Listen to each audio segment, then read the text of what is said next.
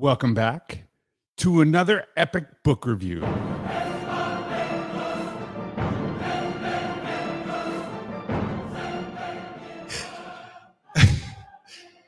This is the last book review. This is the only thing that people liked about it. They just like the theme song. So let's do it one more time.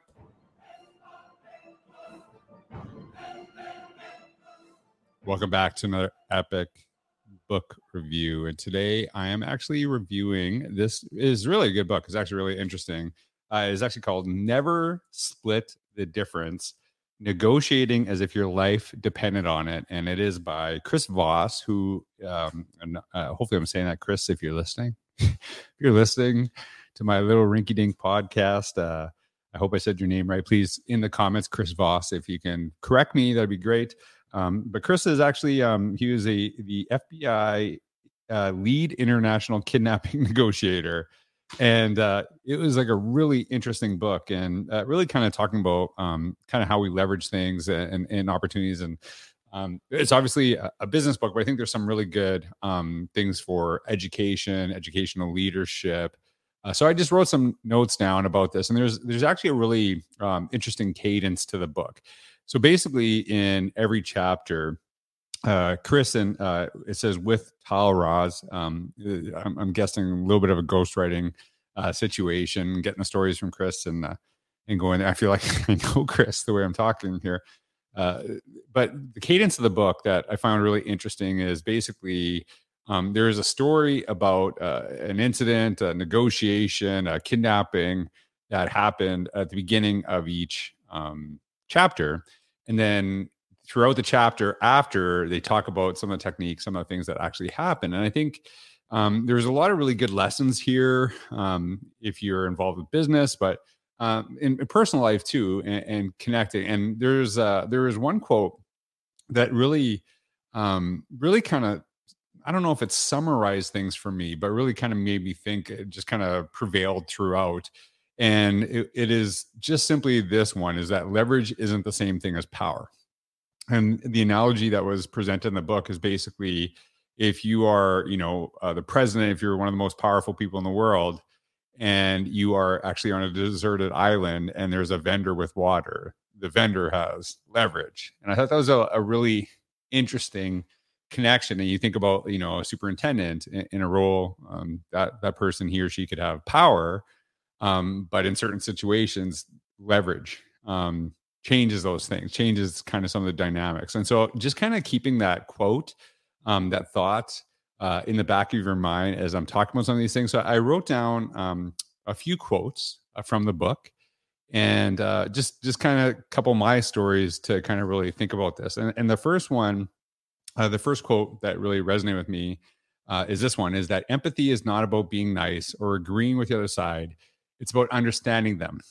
Empathy helps us learn the position the enemy is in, why their actions make sense to them, and what might move them. Now, the one word that I have a little bit of a conflict with, and understand why it's shared, is that this is a book from the context of someone who's dealing with like hostage negotiation. So to think the other person is the enemy makes sense maybe in that context. And so if we kind of just displace that word, and you just say empathy helps us learn the position the other person is in, why their actions make sense to them, and what might move them. I think there's some real power in this too when we kind of think about empathy. And it doesn't mean, and like I said, he said at the beginning, it's not about agreeing with them and taking their position, because I think sometimes there's an expectation that when we feel empathy, we must change everything that we're doing. But it's really kind of understanding that context. And I've been thinking about this a lot, kind of some of my work in administration as a, school and district administrator, and also some of the conversations I've seen over the last couple of years, and really kind of thinking about when I hear someone say, oh, like, that crazy group of parents or that crazy group of teachers, and really kind of how dismissive that is a lot of times, is that it doesn't mean that someone is right in their position. But here's just a little tip. If you think someone's crazy and you call them crazy, it's not going to calm them down. That's probably not the best tact in a situation, especially, when you're thinking about that leverage and power element there too. And so really kind of for me, when you're struggling with someone else, it's kind of taking back that you have a very deep understanding of your position, but do we actually kind of listen to understand and appreciate the perspective and really kind of think about what actually what that actually makes us rethink in our position, how we actually think differently. And that actually leads to this other quote that I thought was really kind of interesting. Chris Voss says, what about this? Like asking the question, what about this doesn't work for you? And you'll probably trigger quite a bit of useful information from your counterpart. And again, the language is because this is a guy who's done hostage negotiation. And I used to think about this when, I was an administrator, and sometimes we would, implement some new ideas. And we would think about, trying to move our school in a different direction, doing something that was very new.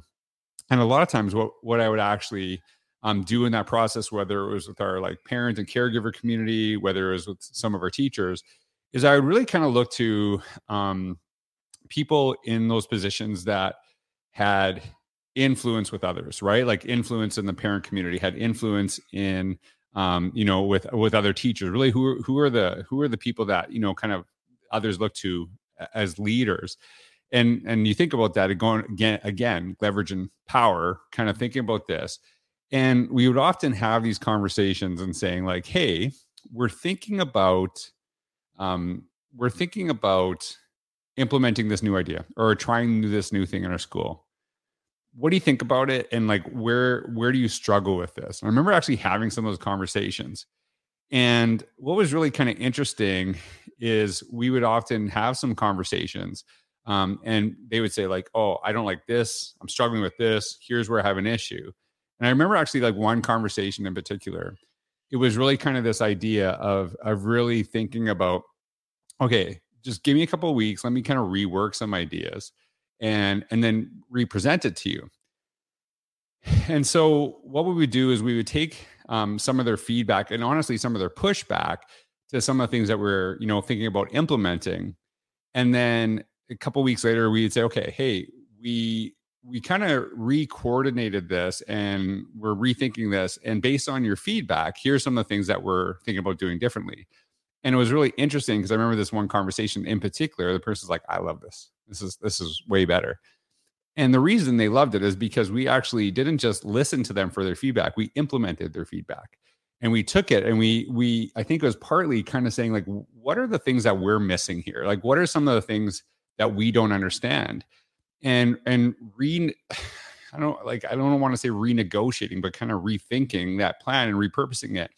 And then when we actually represented those ideas to our staff and to our community, a lot of times the people that we brought into the conversation would be 100% behind us openly and publicly because they saw their ideas all over that place. And it was kind of really thinking about how do we actually create this situation where people are really part of that solution and part of that way moving forward. But a lot of times we have a perspective of our own, but really asking that question, as Voss said, like what doesn't work for you gives us some clues and context on how we need to rework things, because my experience and your experience are different. And I want to learn from your experience.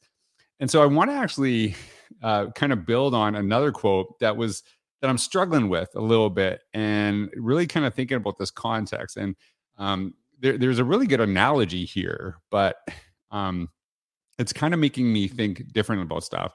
And that's why I actually like this book, is that there's a lot of things in here that were kind of threw me a little bit and made me think different. And I love reading books that do that are like, it's kind of like watching a movie and there's an unexpected ending. And that's kind of more interesting than, where the movie's going.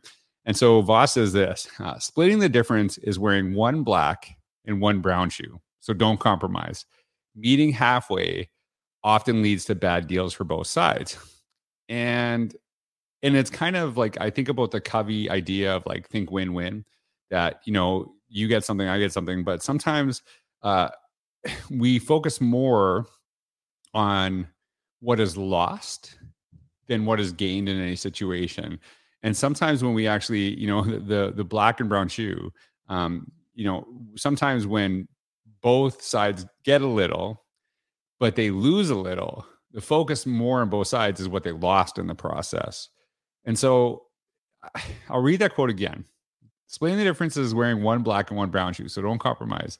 Meeting halfway often leads to bad deals for both sides. So really kind of how do we actually create a situation where we aren't necessarily having that compromise, but both people win. So I'd love to know your thoughts on that quote in the comments down below. Because I'm still kind of processing. I don't know what my thoughts are on it yet, but it makes sense and it doesn't. So I'm still struggling with it, which is why I love doing these epic book reviews. Because they just make me, I think just kind of reflecting and maybe even struggling with the information is, really kind of helpful for me. And this actually goes to the last thing I was thinking about, kind of thinking about this book. When I thought about this quote, and I'll go back to it again, the idea about splitting the differences, wearing one black shoe and one brown shoe, and then about the idea of what doesn't work for you in this process. I was thinking about this situation in particular. Years ago, when I was assistant principal, we were working with a program that was connected to our school. And when I say it was connected to our school, there was like a local jurisdiction, but there was a program that wasn't necessarily in our school boundaries, but was attached to our school because at the time there was room for it in the school. And then the population started growing in the school, and then we kind of ran out of space. And what was really a struggle is that this community that, worked there had classroom space. We didn't have room for that anymore. And I was thinking about this because I worked very closely with this group, and they were wonderful parents, wanted what's best for their kids. And I think some of the situations that they had in the past that they were really struggling with was that they were always kind of like, felt like the last consideration, right? And that they weren't cared for. And I totally understood it. And I think that because I understood that, it made me think differently about what were we trying to achieve here. We weren't trying to achieve, and maybe this is where I'm kind of coming from in this quote, is that we weren't trying to achieve, the situation wasn't, okay, so we're going to have you at the school in the space for half the time, another half the time you can't be here, because that's maybe that's a black and brown shoe analogy, because it wasn't going to work that way. But it was, and then maybe this is where it started to make sense for me. They had to move into a different school community, and it was within the district still. And I can't really say that they were like ecstatic about it, but I think through the process, they wanted to feel valued. That was probably the most important thing, because they kind of understood the situation, what was happening in the school, but they didn't want to just be like an afterthought. And so in that process of like having constant conversations with them, listening to some of their struggles that they were having, and honestly how they had been treated in the past. And it's a way more complex situation than I could, have time for in this podcast. But it was like ensuring that they felt valued in how the decision was made, and they were consulted, in that moving process. And sometimes that's kind of the biggest thing, is that sometimes there's really hard decisions that have to be made in education, in our classrooms, in our parenting. And when people feel kind of discarded and ignored in that decision process, that's where the issue is. It's not necessarily that they don't like the decision. It's the process of how the decision was made is the issue. And maybe that's where this has started to make sense. And so when you're thinking about this and how we actually connect and have conversations, and when we have that struggle of like what I want, what is necessary, and what you want and what is necessary, and kind of finding those spaces, I think that was really kind of why I enjoyed this book. And so like I said, it's a good book for if you're doing business stuff, but there's some lessons here for education. But I think too, and this is kind of why I'm doing these book reviews, I'm trying to read stuff that doesn't have to do with education.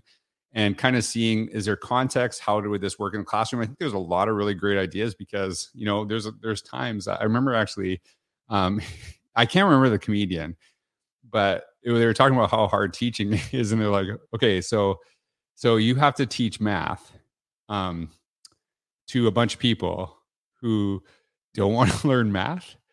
And that's a super hard job, right? Like that is a really hard thing. And so if you think about it, there is negotiation in that process sometimes, and how we look at the things and how we do this. I can't remember the comedian. I'm sure if you just Google that, you'll find it. But I thought it was like a really interesting analogy.